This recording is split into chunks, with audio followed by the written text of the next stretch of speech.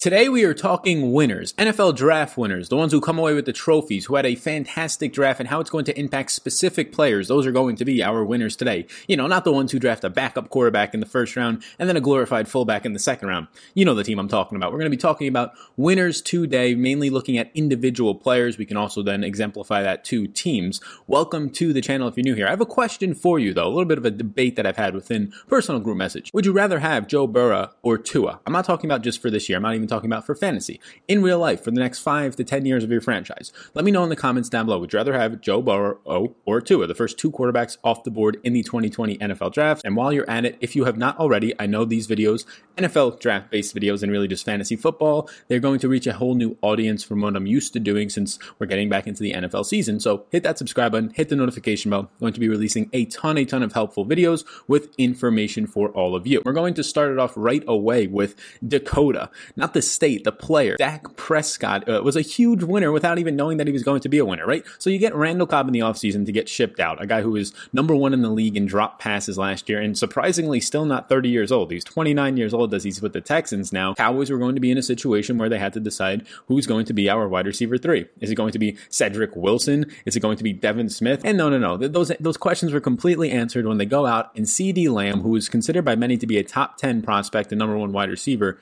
in this draft, drops to their spot at number 17. They draft CeeDee Lamb, who played and caught 25% of his passes out of the slot last season, and he also is going to be rotating probably in the slot with one Amari Cooper. So now you look at Dak's weapons, and you have Michael Gallup, somebody who last year had a better year, probably and more than likely than Amari Cooper, maybe due to some injuries, but a better year last year than him, one of the most underappreciated wide receiver 2s in the league last season. You obviously have Amari Cooper, one of the best route runners in the league when healthy, and CeeDee Lamb, somebody who's now coming out as one of the most polished wide receivers, if not the most polished wide receiver in this draft. And oh yes, they had the number 5 offensive line when it came to keeping Dak clean last year with one of the best running backs in the entire league who can also catch passes in Ezekiel Elliott. This offense looks great. They shored up some things on their defense as well, getting Trevion Diggs, who was going to be potentially their number 17 pick in the first round. They end up getting him with their second round pick. You're looking at somebody who was number 2 in the NFL last year with over 4,900 yards. He had 30 touchdowns to 11 interceptions. He was number 5 in deep targets and deep passes. There are questions around, can this offense sustain these 3 wide receivers and Zeke? Are they going to just be too efficient? That wouldn't hurt Dak Prescott. That would hurt the receivers and the question marks on those receivers,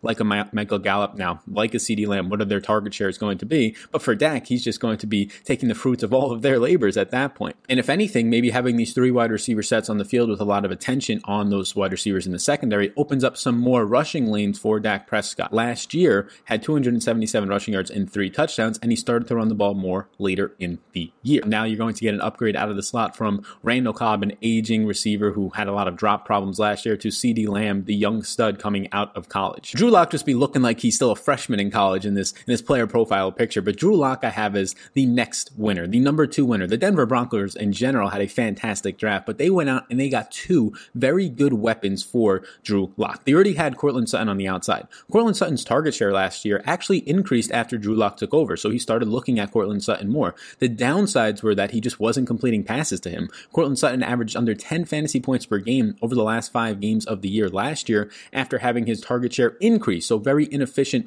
quarterback play and just deemable passes going downfield. And a big reason why is 27% adjusted completion percentage for Drew Lock was one of the worst in the league when targeting receivers 20 or more yards downfield. So what do? Well, they end up taking Tim Patrick and Deshaun Hamilton out of the offense by drafting Jerry Jeudy, who is considered the best route runner in this class out of Alabama, and KJ Hamler, who is considered one of the best slot receivers in this class out of Penn State. Jerry Jeudy, a first-round talent, Hamler in the second round. This offense is now going to be brand new, equipped with a second-year tight end in Noah Fant, who before his injury was starting to pick up steam and really start to break out a little bit. Third-year stud receiver in Courtland Sutton. And the best thing is that Jerry Jeudy's ability on the outside, now that they have KJ Hamler in the slot, is going to not impact the X wide receiver role, the number 1 wide receiver role of Courtland Sutton. They won't be running the same routes. So what the Broncos did in such a savvy manner was drafting wide receivers that complemented Drew Lock's skill set of not being able just yet to have the confidence as a rookie last year, now a second-year player, to throw all downfield to Courtland Sutton. So they complemented Drew Lock, but they also complemented their number 1 receiver in Courtland Sutton. He's not going to have to be in competition for targets and specific routes with Jerry Jeudy and KJ Hamler. Their offensive playing styles at wide receiver are completely different. So Drew Lock's 56.9 PFF passing grade last year and his 64% completion percentage. The completion percentage was good. He was good at targeting players short. short. Phillip Lindsay is going to help that, right? You still have Melvin Gordon now in this backfield. So an offense that is completely rejuvenated in a way after this NFL draft and going to look completely different. That passing grade of 56.9 entering into his second year should really, really help. I think this draft was a huge, huge win for the Broncos on the offensive side of the ball. I mean, it was such a huge win that I think two of them were winners. And the entire offense of the Denver Broncos really gets a win here, a big boost. But we talked about Courtland Sutton. There was a lot of question marks for Courtland Sutton after last year and really heading into this draft if they were going to draft a receiver that would really hurt Courtland Sutton's upside. He broke out the past 2 years and he had a 1,000-yard season last year, and he ended up overall playing 95% of the snaps on a team that only threw the ball the 25th most time in the league. He had 126 targets and 26 deep targets. And again, those targets were not that accurate most of the time towards the second half of the year, coming from Drew Lock. 72 receptions, over 1,100 yards, and 6 touchdowns. He averaged 13.9 fantasy points per game, and he really is set to take a huge leap yet again entering into his third year. But the question marks were starting to come about. One, is Drew Lock going to have enough weapons? And two, will any of those weapons really interfere with Courtland Sutton? If CeeDee Lamb was to be taken by the Denver Broncos, it would really create this environment where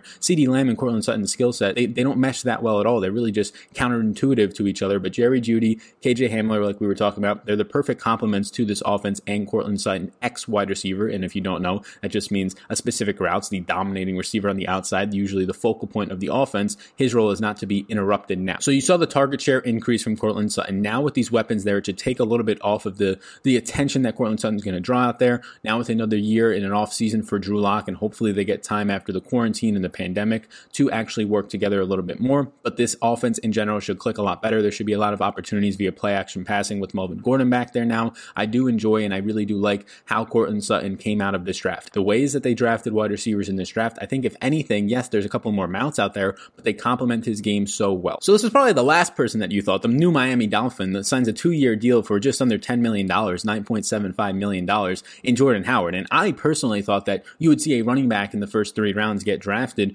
to the Miami Dolphins. And then the draft capital out of those first 2 or 3 rounds would have been more and at least pushed a running back by committee in Miami. And now we can still see it with a late round running back, but it's probably not going to be the same case. These late round running backs aren't going to be making close to $3 to $4 to $5 million in their 2 years with the team or their first 2 years with the team like Jordan Howard will. And you could always see Jordan Howard get cut and there's no really long-term commitments to him. But based on the way that they drafted, it seems like the Jordan Howard new sign deal is going to be, at least right now, their number 1 running back on the depth chart heading into the preseason. So you had Jordan Howard injured last year, and he's always been a producer, and he's always been somebody who can at least add some versatility to his game. Not a fantastic pass catcher, but he's going to average a little over a reception per game. He played in 9 games last year. He caught 10 balls. He played 44% of the snaps, 525 yards and 7 total touchdowns. He was on an offense that ran the 7th most times in the league in Philadelphia. He's not completely efficient, but he's also not the worst. He was the 19th running back last year in terms of combining for your overall team's yardage and touchdowns. He was number 19. That's a dominator rating by Player Profiler. The downsides of his game, and it's only going to get worse as he continues to age, is that Jordan Howard is somebody who at this point of his span is 26 years old, is not really in his prime of a running back, maybe coming towards the bottom end of it for his type of a game, but you're seeing him not create any yards. He was outside of the top 45th to be sure, is in yards created last year with the Philadelphia Eagles. But he has to be a winner in this, in my opinion. You had a ton of running backs go off the board. 10 running backs went off the board in the first 3 rounds of the NFL draft, and none of them went to the Miami Dolphins. There's still some running backs, as I actually record this with the final day of the NFL draft going on, some running backs on the board who would maybe make things a little bit interesting, but based on their draft capital, based on how much money they would actually be owed compared to Jordan Howard's deal, he's still going to be the number 1 running back there. So yes, he's not a sexy pick. He's not somebody that you want to pick in your 2nd or 3rd rounds of your draft, but if he's still on the board entering your 5th or your 6th rounds there, you're getting a starting running back in a brand new offense. They draft a new quarterback, right, too. They draft new offensive linemen. This is a very sneaky spot for Jordan Howard, and he somehow walks away clean. Miami had 5-6 picks in the first 3 rounds, and they didn't take a running back. Very interesting. Winner, Jordan Howard. So if you do not know who Denzel Mims is, he's a rookie, and he was just drafted by the New York Jets in the late 2nd round, and he was very much comped to go in a lot of mock drafts in the 1st round to potentially the Vikings, potentially the the Packers in at least the early second round. But he falls a little bit, and he's a big-bodied receiver that the Jets need. And here's the thing, he falls into the perfect situation. They have Jamison Crowder in the slot, and nobody else is really out there for the Jets, losing Robbie Anderson. He played 4 years at Baylor. He has 4.38 speed, the third fastest 40 time in the NFL draft, and his comps are Braylon Edwards and Chris Godwin. 6'3", 207 pounds, and he's 22 and a half years old as he enters the league. Had over 1,000 yards in his 2019 season at Baylor on a 24.1% target share, averaging over 15 yards per reception. So some of the pros in his overall game, if you don't already know, his size and speed combination are consistently getting him open and also creating yards after the catch. He broke out at a very young age, which is usually a good indicator that you're going to have success. 19 years old is when he broke out. Most players don't break out until they're about 20 and a half to 21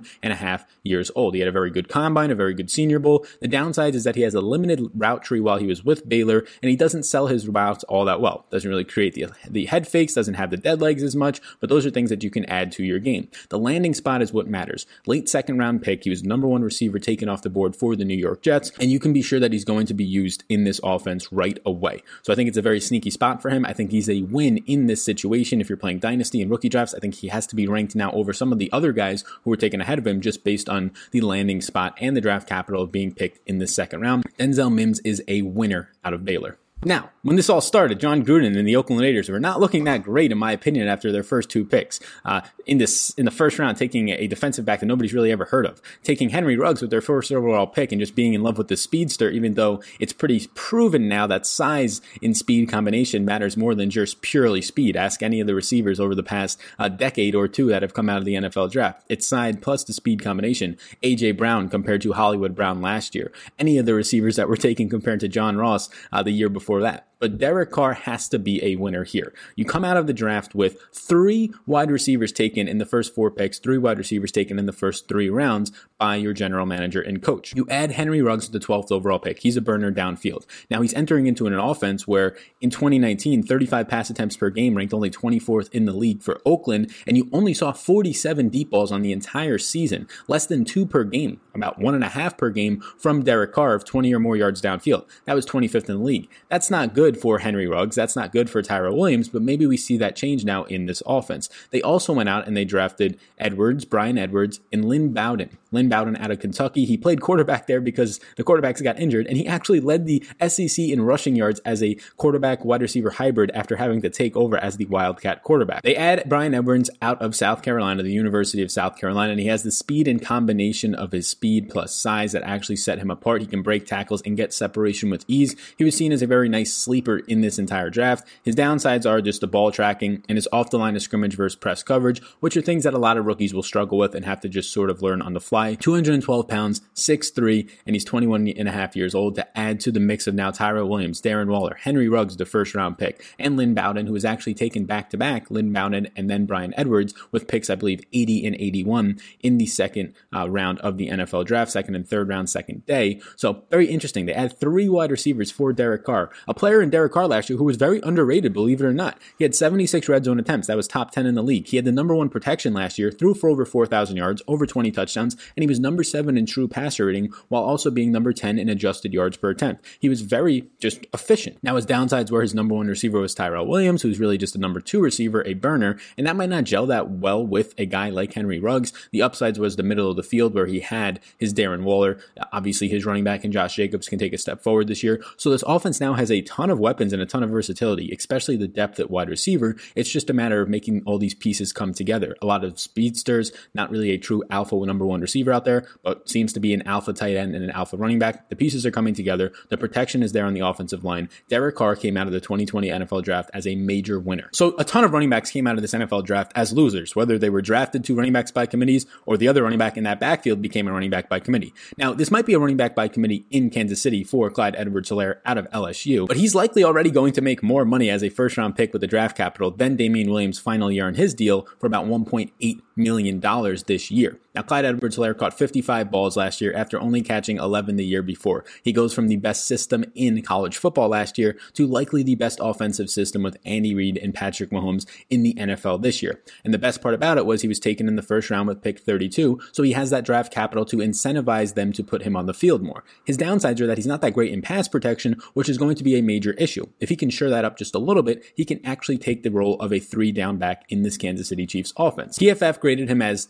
an 85 last year, second best overall rusher, and the number 1 running back in wins above replacement, a statistic that they broke out last year for running backs in this entire league. His efficiency was up there as well. His downsides, like I said, pass protection, speed, and size, but those things will all kind of gel together once you enter the NFL and get some more experience and coaching under your belt. But entering into this offense as a pass-catching running back, as a true weapon, you might see him catch 60 plus balls as a minimum this year. And then it only goes up if he can add to that on the ground and get some sort of red zone role. Clyde Edwards-Helaire picked in the first round, the only running back picked in the first round, was a major winner this year. So those are 7 winners in the NFL draft from the 2020 season, individual players. I'll have the losers in another video, right? The downsides. We have to start with the positives, the winners here for 2020. I appreciate you tuning into this video. Be sure if you watched it all the way through. If you have not already entered and answered the question of the day today, would you rather have Joe Burrow or Tua if you were starting an NFL team for the next 5 or 10 years? And let me know and why down below in the comments. I would love to interact with all of you. Be sure to hit the subscribe button and the notification bell before you leave this video. On the end screen, you'll see which next video is going to come up that I think will be very helpful for you. And I'll also be putting out the losers video very soon. So depending on when you're watching it, it might be that video. So you should check that one out too. Thanks for tuning in. NFL content for the 2020 season is going to be dropping almost on a daily basis, especially when we get closer to the season. My name's Sal Vetri. Hope you have a great rest of your day, and I will see you in the next one.